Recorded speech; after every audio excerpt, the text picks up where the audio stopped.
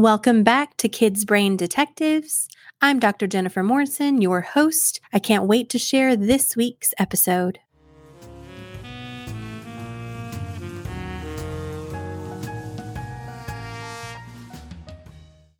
Welcome to what we're calling Parenting Pointers. This is Dr. Morrison, and with me I have Dr. Katie Caldwell to join in because both of us we both had this as a topic on our to-do list and thought, well, why not just talk about it together? And we come from two different perspectives, so I think it was nice to join us together.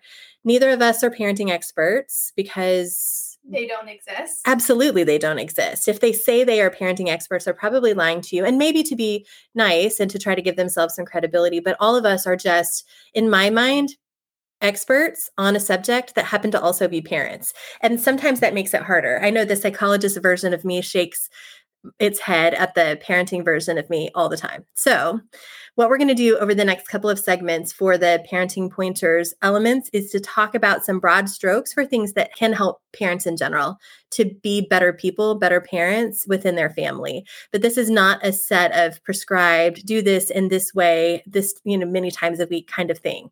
So the first concept we're going to go with is to be engaged. What does that mean? That's a good question. So parenting can feel like you're wearing a lot of hats. I don't know how many hats that you wear or if you've actually counted, but there's the scheduling manager, unfortunately, sometimes the drill sergeant, short order cook, chauffeur, and you are trading in these hats many times a day. Sure. Well, I always feel like I'm switching jobs too. Like on my calendar even, it's like I wake up and get ready. So there's a getting ready version of me. And then making sure everybody eats breakfast at my house. And then the chauffeur part kicks in because I have to get everybody through carpool. And then I hit the office and it's like a physical hat change to the psychologist version of me, which is still thinking about kids and family and what's going to happen at dinner time. But for a time that's set aside. And it's a role that I don't have actively engaged while I'm helping other people with their stuff. And then carpool hits again, take off that hat, switch to driving around mode. It is kind of a change from one role to another throughout the day. So my question is, for you, you have littler kids. Right. I have bigger kids. All of them are boys. So for those of you that are girl moms, sorry about that. Our perspective is boy moms, at least for a few minutes. The question is, how are you engaged when you're doing those constant shifts between parent roles and trying to do a good job in all of them? What does engagement look like at the same time? Do I have to do something fancy? Do I have to carve out extra time? How do you handle that? So the answer is no. I don't think necessarily you have to carve out specific time. I think sometimes when you are able to, it is helpful. But I think the big thing here is just being intentional with the time that you have. And so I think sometimes we think, being an engaged parent means that you need to, on a Saturday, you need to, if you have young kids, play with your kids all day long, be involved in their play, do everything that they want to do. If you have older kids, I know that looks different, but that's not really what we're talking about here. You can be an engaged parent and just be intentional with the time that you do have. And so one thing that I think about, I don't know what this looks like for you as a chauffeur, but sometimes a really good time to talk to your kids is when you're driving them from place to place. So Sure. What does that look like for you? Well, I feel like, and maybe this is opportunistic of me, but especially when it's one-on-one, because, and I don't know if this is true at your house too, kids are better one-on-one. I have two boys. Absolutely. I would 100% prefer to have them one-on-one because I feel like I have the ability to focus. My kids are really different from one another too. So I feel like I have to do two different versions of parenting me with two different kids. And that can be a little bit at odds with itself when they're both in the same place at the same time. But the car is when we're kind of trapped together. And sometimes I feel like this is a glorious time because my 15-year-old can't go back to his room or walk away from me necessarily in this situation. So I feel like this is potentially a great time to engage in conversation. The part that I have a hard time with is trying to force a conversation. Like, I want to know what you did at school today. And what I get is the obligatory, fine, my day was fine, or I didn't learn anything or whatever. What I've figured out over time is that sometimes this is a great opportunity to start conversations that don't feel like they're important in the hopes that it turns into something else, because it does sometimes end up being a discussion where we're talking about a song and I may say, oh, this song makes me think about this. just a random thought. And then there's a conversation that starts from there because he wants to know more or to add to it or to say that that's really stupid or whatever. But it's still something that we're engaging in together. And it's just he and I. Absolutely. So does that count? I think that does count. And I think that intentionally finding those times throughout the day or throughout the evening is really important. I also think that when we can make it happen, even just a few minutes of that, you mentioned one-on-one time with your kid or kids, if you have multiple, is really important. And so that, for a toddler can look like doing a puzzle together, maybe coloring. And you spoke to this in the BBC series that you did. It's just that non-directive play. With older kids, this could look different, but Sure. I don't have older kids. So that could be things like what?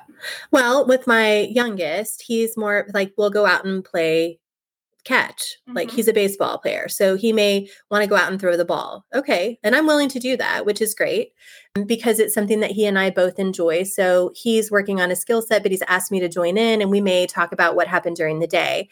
I have to use a lot of my interview skills that I developed being a psychologist to help with this, because if you come at it directly, sometimes the conversation doesn't happen. So things like, you said earlier that you had this big project going on in science, but I can't remember what that was. Do I remember? Absolutely, I remember, because I've got my kids' mental to-do list down maybe better than my own mental to-do list, but it offers an opportunity for him to remind me of what's going on. Oh, remember, Mom, we're doing that thing where we design a product for whatever. Oh, yeah. What did you end up going with? I know you're working as a group.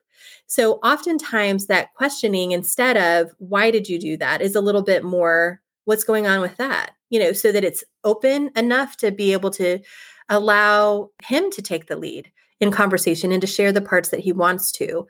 What about bedtime? I feel like there's always been this magic window of time when it's in the dark and you're doing your, kisses and hugs and songs or whatever it is that bedtime looks like at your house, where there's this Pandora's box of information that starts to unload itself. Why is that? Why are kids so much more willing to talk at bedtime? Even my 4-year-old, I get so much information out of him at bedtime. So here's the part that drives me crazy, because I am pretty fastidious about bedtime. Like, I like to hit it on the head, right? It's bedtime because for me, and maybe this is not something I should disclose, but even with younger kids, all I really wanted to do is make it to bedtime. Oh, yeah. Right? Absolutely. Like that there's this no magic. Shame in that. Yes. Kids are tucked in. Everybody's healthy. I made it through another day where nobody died. And we're pretty regimented. It's like when that 7 o'clock rolls around, we'll say it's for their sake, but really it's for ours.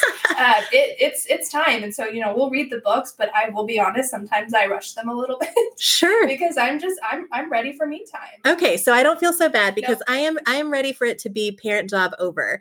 And so this is one of those situations where I found myself, when my kids were younger, seeing this trend as well, where they want to unload at me at bedtime. So I actually intentionally backed up bedtime an extra 15 minutes. Smart.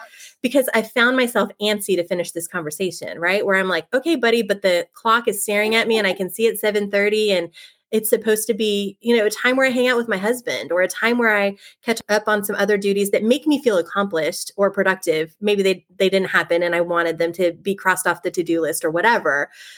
This is a time, though, that is sacred. And so what I ended up having to do is create some space for it. Like, okay, so if I really want kids in bed, not asleep, lights out, and me walking out the door, like, sayonara, buddies, I'll see you later at 7:30, then I need to make sure that there's bodies in the dark at 7:15 so that they can unload whatever, oh, this thing happened, or this, my friend said this, or I've really been thinking about this. These are the times when, and I have a pretty deep 15-year-old who thinks in non-traditional ways at times, where he's like, have you ever really thought about how small we are in the universe? Conversation happens. And I'm like, oh gosh, it's 7:25. We do not have time for this kind of soul-searching moment that you're looking for. So to create some space for that, I started to back it up a little bit.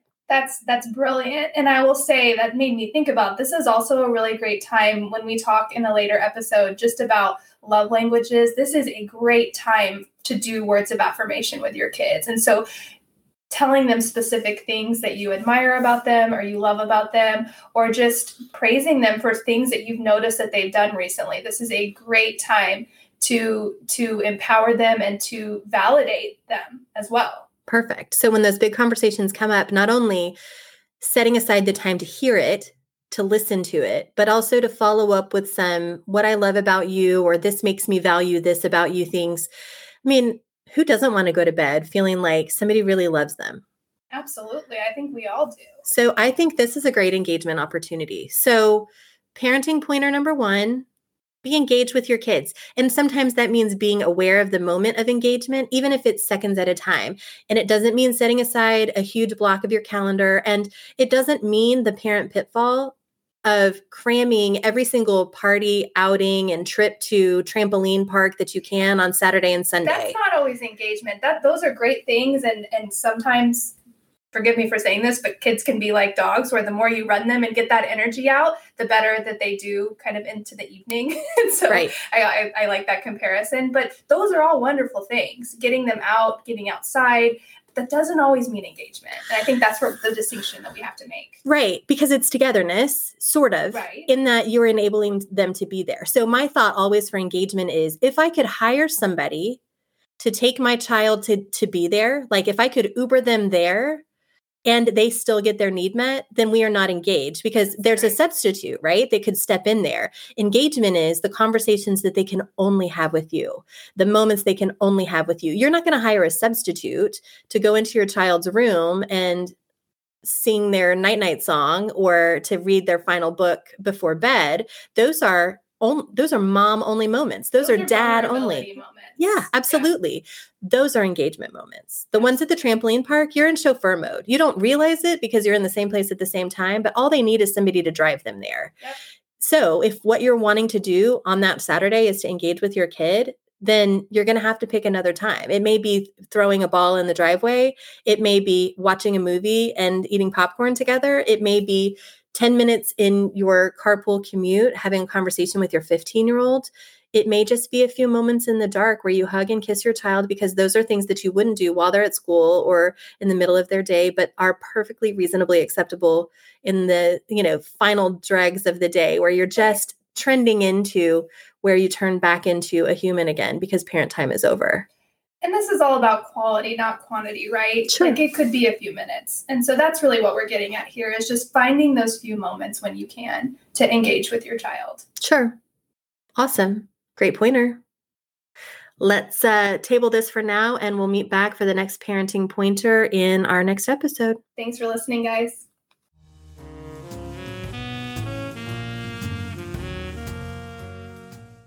Welcome to this week's Bond, Build, and Connect tip. I'm calling this one You and Me Together. This topic may be sort of an overstatement, because almost every parent out there knows that in order to connect with your children, you have to actually spend time with them. A lot of times, though, the focus is on whole family activities like joint play, sports play, or game play, or having a movie night or something like that. And these are important, and they should be a part of your child's day every day. There should be something that you do as a family every day if you can, whether it's walking the dog or sharing breakfast. However, just as important in this process is the one-on-one time needed for one parent to engage with one child.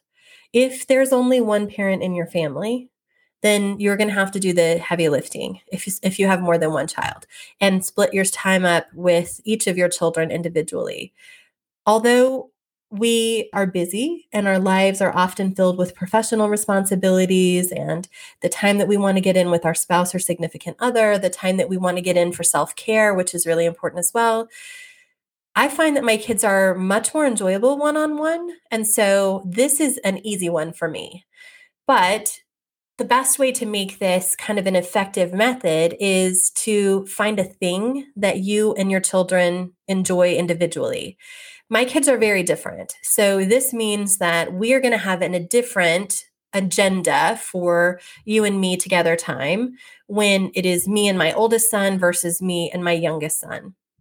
For my oldest son, he and I love sushi, but we're the only ones in the family that do. So my husband and my other son do not appreciate the fine aspects of sushi dates. And so my oldest and I get together and have sushi dates when it's just he and I, and the others in our family are off doing something else.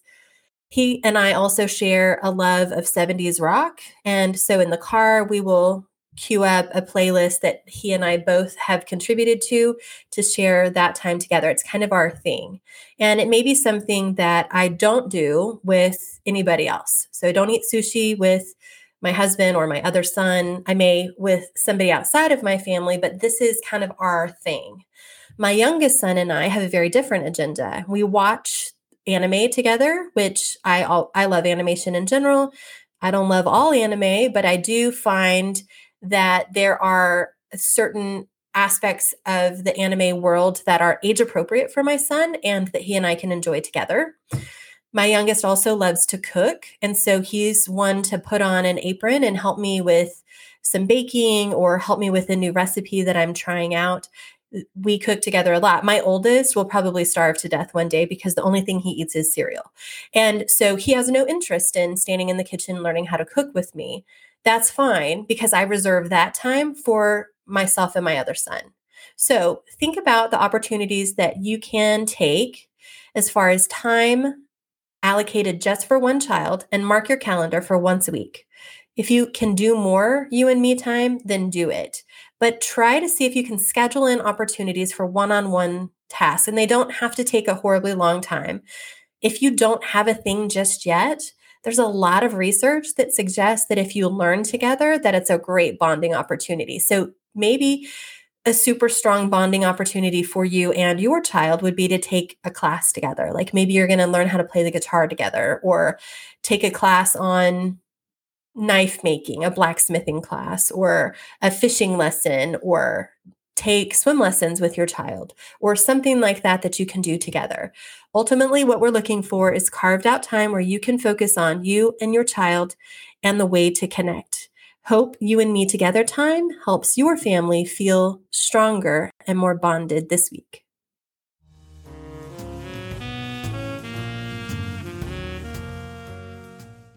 Thank you for joining us for this week's episode of Kids Brain Detectives. We hope you enjoyed your time here with me, Dr. Morrison, and my colleague, Dr. Katie Caldwell. We sure enjoyed talking with you and look forward to talking with you again soon. Check out the show notes, and we'll catch you next time.